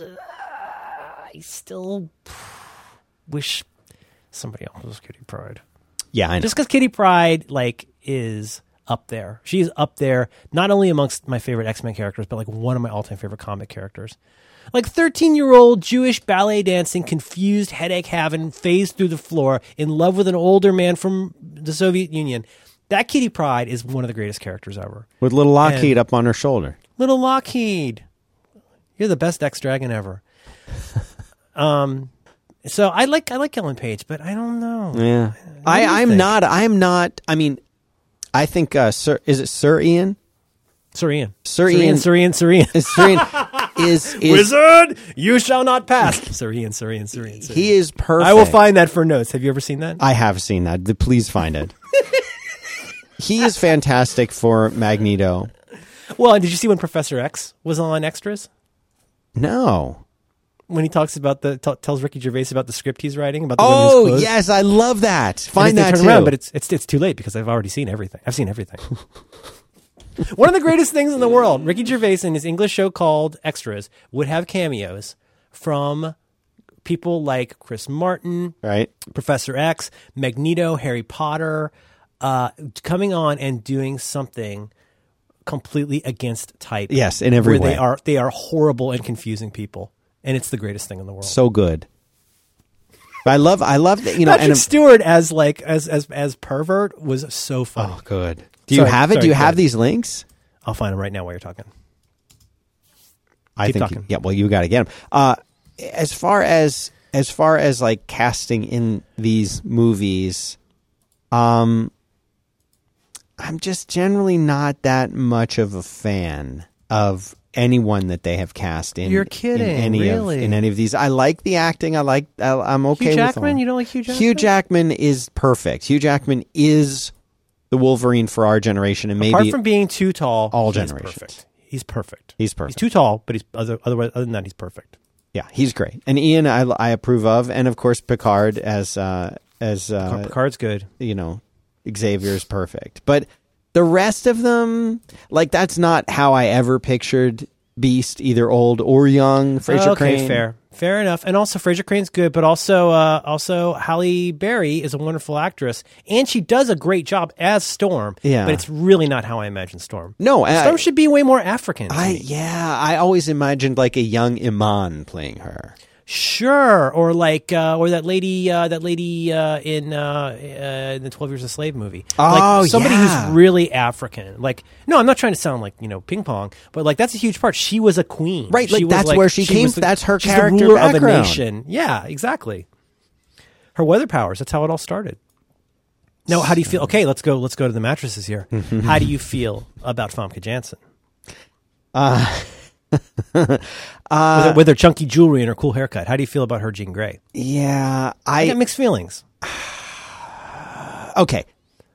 Not how I ever imagined Jean Grey, but I'm also trying to think of who could have played her. I get it if you look at like photos of her and she's beautiful, but not how I imagine Phoenix or Dark Phoenix. And the way they portray Dark Phoenix, of course, is oh my God, terrible. Oh my goodness. Terrible. Oh my gosh. Nope. I'll give you one. You're not a big Doctor Who watcher. No. Karen Gillan. The woman who played Amy Pond. She was also the look at her. Yeah. But she's Scottish and she's amazing. She's tall. But that to me is like kind of what I would imagine of actresses I could think of off the top of my head. That's kind of what I imagine Jean Grey looking like. But a good age, too. Like, her, when she started Doctor Who a few years ago, would be like a perfect age for a Jean Grey to me. Right. Other ones. Yeah, the Beast thing is a problem. Yeah, like, it is. Nightcrawler, it's a huge problem. It really looks like something from the 70s. It's terrible. Especially Kelsey Grammer. I know. It looks like he's wearing an Amazon costume of the Beast. It's terrible. What about Nightcrawler? I think they go right up to the edge with Nightcrawler. His performance is so good. I think I'd like him to be a little more light blue. But other than that, I'm pretty happy with Nightcrawler. I love Nightcrawler so much. I love him. You would be happy with literally anyone playing Nightcrawler, though, I suspect. Just because you like him so much. Good. You're forgiving. They're bringing in young hipster Nightcrawler for the Apocalypse. I know. Hipster. Oh, you got that Ramos thing I sent you. Yes. Right? How about those X-Men, huh? I love that. I mean, anything he draws is going to be, it's exactly what you were saying, how Ramos, like, he just sort of, this is how I'll draw these characters like this because that's what I want him to look like. Yeah, this is what I want him to look like. Like, look at his Archangel. How cool is that? Or Angel, I guess. So good. Archangel was one of my daughter's first crushes. Really? It's pretty complicated. Not Angel, Archangel. With she the blue skin. Shoots feathers, Apocalypse. Horseman of the Apocalypse. Look it up. Yeah. Yeah, Apocalypse did a number on Angel. Mm-hmm. Yeah. Also, then he cuts off his wings in that movie, and it's really disturbing. Yeah. Remember that he takes a steak knife? It's a horrible scene. He cuts off his own wings. I would love to be able to unsee, and I know my daughter would love to be able to unsee that scene. God, you remember how the movie starts out, and it's all like, it's a series of different flashbacks over time? It's so weird. And they do the creepy, like making Sarian and Picard look young again. And their skin's like a little too taut. Yeah, they did that with Pee Wee Herman on the new Pee Wee Herman movie too. Oh no, it's disturbing, really? Yeah. No, that's bad. I don't like that. But I mean, what are they going to do? They're not going to recast him. I don't know. Can't recast him. You know what was good was Michael Douglas in Ant-Man. That was pretty good. Ant-Man was, No, I'm just saying doing the young. Yeah. Oh, yeah. That was. They did a good job with that. Anything would be better than the Tron stuff with the dude. Oh, that's disturbing. Yeah. Do you want to talk about Apple TV while we're at it, just real quick? Yeah. What did you do? Did you update? Yeah, I did. I mean, I don't know why I ask people things on Twitter. I don't know what goes through my mind. First of all, you can put stuff in folders. That's really cool. It's a little bit clunky, but it works. It's a nice way to get to things. What else have I noticed? I, for one, will stand to say that I like the new scroll direction for changing apps. Yes. I wonder how many people know and use this. Do we all know that you can click on that upper right button and it becomes an app switcher? Because I will find myself sometimes menu to get back to the top. it's so much faster to double click between apps. And I like the new direction. It's intuitive to me. I like that. And I theoretically like the idea of dictation, but I'm running into a weird thing that I'm not sure how to fix. Oh, yes, I've seen that photo. Yeah, that's my first time seeing that one. Oh, yeah. Amelia Pond. Fish fingers and custard. When are you going to start watching all these things? You got to start watching all these things. A lot of things I want to start watching. Oh, she's so good. Raggedy Man. So I like the idea of dictation. My passwords are bonkers. I only tried to do a password once, and it timed me out. Really? I got 3/4 of the way through my password before it timed out and turned to dots and wouldn't let me do anything. Oh, man. The problem I'm running into, as I was trying to ask about this on Twitter, like I turned on dictation. Have you gotten to the thing where it pops up the thing that says, hey, we got dictation. Do you want dictation? Did you get that yet? I think I must have, but it was late. But you get like a HUD pop-up thing, and it goes, okay, here's a microphone. From now on, you can use dictation to search for things. Do you want that? And I said, of course, I'm not an idiot. Right. And I hit yes. Now, every time I go to a field, this is cool, mostly. So if I want to search, this is wonderful because now you can go into YouTube, for example. And I always found YouTube a really good app for Apple TV, but kind of a pain to search in. I ended up doing a lot of searching on iOS and then throwing it to the Apple TV. Ah. But now you can go into, and you'll see when you get the text entry field, you'll see the little microphone. So you can just speak right into it, or you can choose to type into it. What I haven't figured out is how do I use the remote app on iOS to enter passwords? Oh, because it doesn't pop up the little keyboard? No, it's not. It didn't for me, and I wonder if anybody else has encountered that. I don't think it's a bug. I'm sure it's like how it's supposed to work. Right. I would rather turn off dictation and have the remote app back. But we'll figure that out. I think it's a neat feature, and I think it's nice to see them putting some wood behind the arrow. I think the Siri feature on Apple TV is really good and will get better, and I was very happy to see it. Well, it's like our Amazon devices, and I did order the Dot, pre-ordered the Dot, and I pre-ordered the Dot through my existing Amazon Podium or whatever. Arrives in 9 days. Yeah. Isn't that funny? The only way you can order it is through an existing. It's through an existing one. You have to tell it that you want to order it. You can ask for information, but I don't know why, but can I say Echo without activating it? Is that a keyword that you can use? Oh, I don't know. I use the ALEXA. Yeah, that's what I use too. But you can say to it, there's so many things that you can talk to it about, and it's so good at just listening and doing things. I love it. I really wanted one at home. And I feel like in a way, like Siri is neat, but the Amazon one, it just seems to get it right more often. It seems to be able to answer questions. And it's updated weekly. Yeah, it's updated all the time. It seems like it's always being updated. Every Friday I get an email with what new stuff it does this week, and it's usually something pretty cool. And there's an API so that people can just develop stuff. Like some people here in Austin, we have this one big Lake Travis that, because we've had sort of a drought state for a while, has not been full. And they actually coded something up that lets you ask if the lake is full yet. I mean, little things like that. There's a really cool hack. My kid is like super into like the late 90s Valve games, like Half-Life, Half-Life 2, Portal. Well, you can tell your Amazon device to ask Gladys, who is the computer from the Portal games. Like you can ask questions and it will answer as Gladys. Like it's really cool. Like there's really fun little things that people are hacking together and putting out there. I love the openness of that. And there's a huge, huge opportunity, I think, for them to pull ahead in this space by just allowing that kind of integration and scriptability and fun that's not really there. And like there's things about Siri that I really just don't like when I ask what time it is, if it's lucky enough to understand me and answer. I don't want you to tell me good morning at 9:30 when I've been up for 3 hours. If I'm just curious what time it is. You know what? Like that's me being silly, fine. But like I don't want that like kind of interaction. It's not the morning to me anymore. It was the morning 3 hours ago. Now it's like, you know what I'm saying? Like little thing. Yeah. It's a gripe, but I can't turn that off. I can't turn that off. And it's something people have been talking about a lot. I see the benefit from a functional and brand standpoint of trying to give it some personality. But without going into too much detail, people pointed out some really interesting instances of trying to ask something pretty serious of Siri and it being cute about it, which is not going to help anybody. Like what? I'm curious. Well, and can sexual you share assault counseling, sexual assault counseling. Like, and Siri says things like, don't worry about it, which is, that's okay. Like, it's trying to be cute, but like,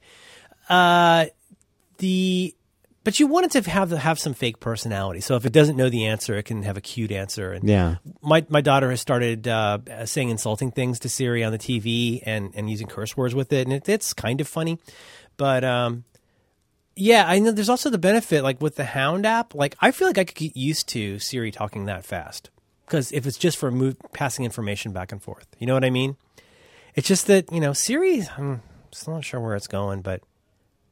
Yeah, I don't know. To your point though about the Echo, it really is. They're serious about this thing. It's what we are. Well, I feel like what we are seeing with Amazon and their Echo device is what I'd love to see with more devices. Can you imagine? Like, I'm not just talking about like those annoying weekly updates you get in the App Store that are all about rating the app. Right. Bug fixes and enhancements. Please make sure to rate the app. Yeah, we'll eat a bag of apps. But with the Echo, I really feel like they are actively developing this thing in a way you don't see with that many big companies anymore. Like active development, like new API stuff, new functionality. Like, I don't know. I think, you can say what you want about, Amazon's creepy and all they want to do is sell you stuff. Well, yeah, it's called an American company. You can go look at Wikipedia for what that means. They have made it extremely easy. I can go and like refill orders from the past by talking to this dingus. Like, if you don't think that's useful or clever, this is not the device for you. But if you could like step out of your your zone for a minute, that's extremely powerful. That's something if you told like 12-year-old you that would be possible someday, you'd be freaking out. Oh yeah. Oh totally. There was this there was something on a Kickstarter that came out that had these little dinosaurs. They didn't move or anything. They were just like plastic molded, shaped like a Stegosaurus type dinosaur, and they plugged into Wi-Fi connectivity to IBM's Watson or I think it was IBM's like language parser and knowledge base or whatever. And they came out with these things for, it was supposed to be geared toward kids, and it would talk to the kid and it would use their name and it would answer questions for them, and it would quiz them and play verbal games with them, and it would get more challenging as the kid got older and smarter. And so, it was another one of these Kickstarters that I was interested in, but then inevitably it just kept getting delayed and delayed. I don't know if they've ever shipped or not. But I was kind of disappointed when these things got delayed, and I thought, I wanted to get them for, the kid for a holiday present, like around Christmas. And then I'm like, well, the Amazon is pretty fun, and it's really good at answering these questions, and it does a lot of other things, and it's here, and it works, and it's backed by Amazon. So, like, why wouldn't we just get one of those? I thought that it was kind of weird as like a standalone device, but it's really grown on me. I got one like immediately, like the first day that they are available, and I'm really happy with it. I really like this thing. Like, I didn't think I would like it as much as I do. Well, yeah, I was talking to Jim about this a couple weeks ago. I think it's, and his Jim is fairly conservative about a lot of new kinds of technologies, I think, especially outside of the Apple world. And, yeah. He says, it's really all about habit and how I like to do things. And my retort was, well, that's true, but that's just because you haven't changed the way you're doing things or tried changing your habits. If you look at, again, in the same way that we were talking about, like, would you start a TV network based on what you know today and the climate today? Well, the answer is obviously no. Right. If you didn't have the massive lead of 40 years of already doing that, like, you would never start a company like that today. Well, that's forward thinking. Forward thinking is not going like, how can I make this palatable to somebody in their 40s? It's about saying, like, how is this going to be something people are going to want to use 5 years from now? I'm not trying to be a futurist, but I think that's the way to look at this. Is it's really easy to bag on this stuff and go, that's so silly. Why wouldn't I just want to do it this way? Well, there's no reason for you not to do it that way. And your life, your quality of life is not actually diminished by somebody else being interested in this technology. That doesn't harm you. But also, just remember, like, this is a very, again, like a thing John Syracuse really has me thinking about. The infinite timescale idea, which may or may not be an actual quote from him. Eventually, everything will happen. Like, eventually there will be a new file system for OS X. Right. Either OS X will go away altogether, the Macs will go away, or there will be a new file system. It's not a question of if, it's a question of when and how.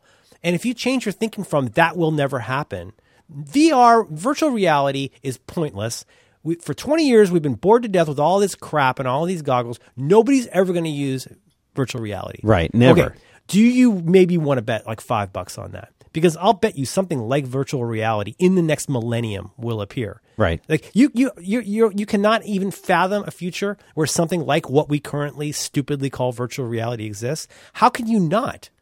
Like your keys are smarter, your house is smarter, everything's going to have a chip in it. And I'm just saying. So like, all I'm trying to say is like to the folks who go like, why would I ever use that? And that's so creepy. It's like, well, I get that. But if you try it and give it a chance, you might be really surprised. And it's also a nice feeling. This is a little bit heretical, but it's a nice feeling to have a device that is improved almost every time you use it, or at least iterated and tweaked. Right. That's the genius part, is if you think of this as just like a microphone and a speaker and a Wi-Fi connectivity to this greater thing that's out there, this sort of intelligence that can be and is being augmented and improved and changed and tweaked every week or every day, like that's something that's to me shows the promise of this kind of technology. And I'm really hopeful about it, because we've talked about like my dream personal digital assistant that just understands things that are going on and can easily just get the context of, we talked about this too, like the context of a conversation, understanding that and being able to respond to that and being able to like moving from dictation into like filtering. Yeah. Smart filtering, and then smart actions based upon what it knows are actually important, real things. Right. Right. Well, we are getting there. We have this device that has the potential to listen and understand to human beings, and to with what Hound demonstrated that we talked about last week, where you can say, oh, how many people are in New York, and they can tell you, and it can say, oh, what's the weather like there? It's starting very early to get the concept of that, and there's no reason why, for example, we couldn't have a machine like this that's listening that would understand, well, when I speak, it knows my voice. But when my wife says something, it knows that. And when my kids say something, it can identify who's saying what. Right. And, setting little things as simple as like, remind me to go and get this at this time. And it could do that, and having something that's all connected and integrated in that way. We're so close to it, and like you're saying, like we'll look back on these early attempts at this in just a few years. A friend of mine was pointing out to me that like in 2006 there were no iPhones. And in 2007 we had an iPhone that by our standards today was a piece of crap that couldn't do anything. But nobody is going to buy a phone that doesn't have a hardware keyboard. That's right. But it's not going to happen. It's impossible. Look at the success of BlackBerry. How could you even have the temerity to imagine a future where somebody, an actual adult, would be tapping on a piece of glass? It's crazy. Yeah. And that was just a few years ago. It was there's a book, my mom got some book for my little girl. It's some story. There's some boy who gets to take care of a pug for a couple of days. And he's got, the book looked really old. And when I opened the book and read it, I'm like, oh man, look at how old his smartphone is. Like, this book's ancient. and like the little kid's holding a smartphone talking to his aunt about their dog. Like it's the idea. I showed my son some of the scenes from The Matrix over the weekend. The Matrix only works with payphones. If you know what a payphone is, and like he's like, what is that? I'm like, you don't know what that is? He's like, oh right. He's like, that has a phone in it. That's from the old days before people like had their own phones. And I'm like, Yeah, well, well, people have their own phones in the movie too. He's like, why do they need this? Like the idea of there being like a hardwired phone and that might that somehow was different and significant in a way and useful for the plot. Like there's a huge disconnect. Like he's still like the karate kung fu scenes and stuff. But it's like the concept of I need to make a call. I'm going to go to where a phone is to do that. Like I can't just make a call from here. I have to go to where there's a physical box that shuts out the outside world's noise. Yeah. And then put a coin into a box. Right. I'm putting coins. To make a phone call, you have to put a coin in a box. Yeah. I mean, like, of course we'll use VR. Of course, VR will play significantly into our daily life. We just don't know how yet. So, yeah, I mean, I guess, just to reiterate, just as a thought experiment, like say to yourself, what if, just for fun, like as a thought experiment, what if I stopped saying if and I started wondering when and how? That is a much more interesting way to live your life. Oh, yeah. Is to stop saying that will never happen. That will never happen. To then like, well, if maybe that won't happen exactly like that, but what if something like that could happen? When will that happen? If it happens, how will it happen? And it's still a thought experiment, but it makes you a far more interesting person than just being on the wrong side of history about what is impossible to have happen. Right. Finally, on this one little bit, just and then we can go on. I want to hear what you like, but boy, think about this, like. If you were a developer, even in the sense of being a developer who can just build a basic app around an API, like who's sending a better message to their app building community right now? Amazon or Apple? Oh, Amazon by 1,000 miles. Who would have guessed that 5 years ago? I know, it's really crazy, but when you think about it. We're hungry. We are hungry. We're desperate for you to make amazing apps and put these on here. Yes. Versus like something, you're in review, we're not sure why, like here's a reason. They talked about this on the podcast that Marco does with _ David Smith, talking about concrete ways, not just bitching, but concrete ways to improve the Mac App Store and app stores in general. And they were just like saying, like, for one thing, like the sympathy that you must have. There's like millions of apps on the App Store now. Yeah. There's something like 2,000 new apps a day. So that 2,000 apps that make it onto the store every day. So imagine what kind of staff it takes with reviews of existing apps, approving apps that get on, and then how do you even guess how many apps don't get on the App Store? And they have to review all of those. That's really crazy to think about.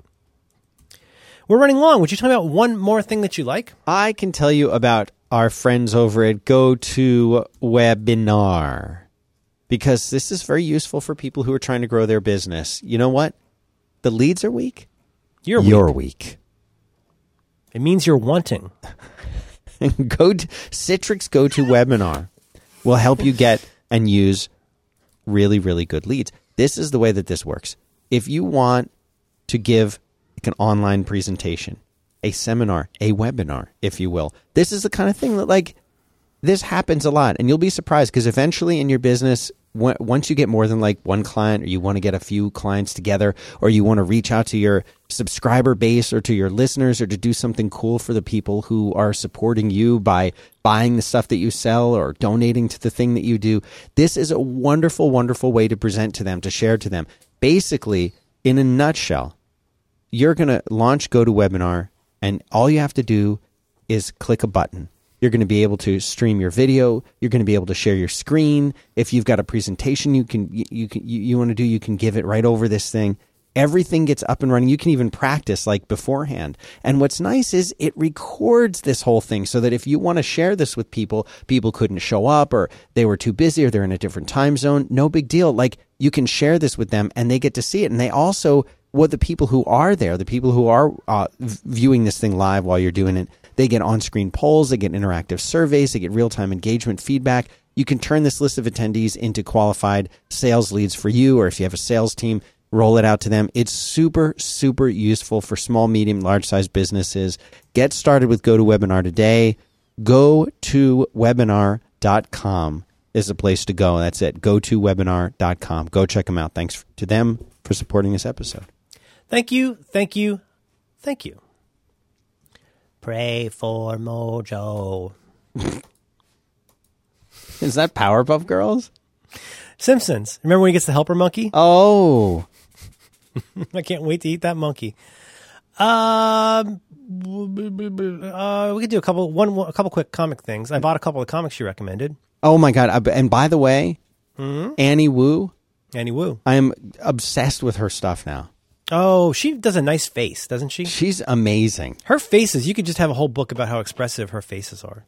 It's just, I don't. Nice clean lines, super clean lines. I remember she did the Hawkeye stuff. She, at one point, she took over David Aja's. She would do the Kate issues, and David and other people would do the Clint issues. And she really developed that personality, when she went out to the West Coast. So cool, because I didn't really put her in notes. I love her. I didn't really put together who she was until you mentioned her last week, and I went and Googled her after the show, and just her art is just insane. Yeah, really. Wow, love she looks really young. Oh, look at that Hawkeye stuff. Oh, look at Kate. Oh, Katie Kate. What a great face. Yeah. So I bought. What's funny is I bought the first trade of Tokyo Ghost and the first trade of Black Science, and they both look really good. Tokyo Ghost is Rick Remender, Sean Murphy, and is that Matt Hollingsworth? Man, that guy's everywhere. So yeah, Sean Murphy, dude. Wow, this thing is gorge. Really cool. So Sean Murphy looking. But what's funny is the first one I started to crack was Black Science, which looks great. And the funny part was, as soon as I opened Black Science, I had a feeling go over my body that, you know what? I really need to go back and finally read Fear Agent. So I've set these two aside. They're right here. I have them. I purchased them with money. But I'm actually reading Fear Agent now. And boy, do I recommend it. Wow, is that a good comic. Fear Agent. Fear Agent by Rick Remender and, let's see. Oh, also, by the way, your boy, it was your Tony Moore does it. My boy? Your boy from the first 6 Walking Deads. Oh, Tony Moore. Tony Moore. Put Tony him in Moore. there. Yeah. Yeah, He also did the Deadpool. He did the President's Deadpool. Well, that's cool. He did. Yes. Is that right? Yeah, with Brian Posehn and Jerry Duggan. Anyway, comics are great, and we are just under 2 hours. So we should probably go. Yeah, we can do. Is there anything else we left out of this one? Oh, I got a nice email that we didn't mention. I'll mention that last time. I think that's enough for now. I think 2 hours is probably enough, don't you think? I think so. This made me think of you. What you're sending now? That's got to be our title. That's so great. Hold on. Where is it? Which one are you sending it to? Let's button this up. All right. I love you. I love you too, Merlin, man.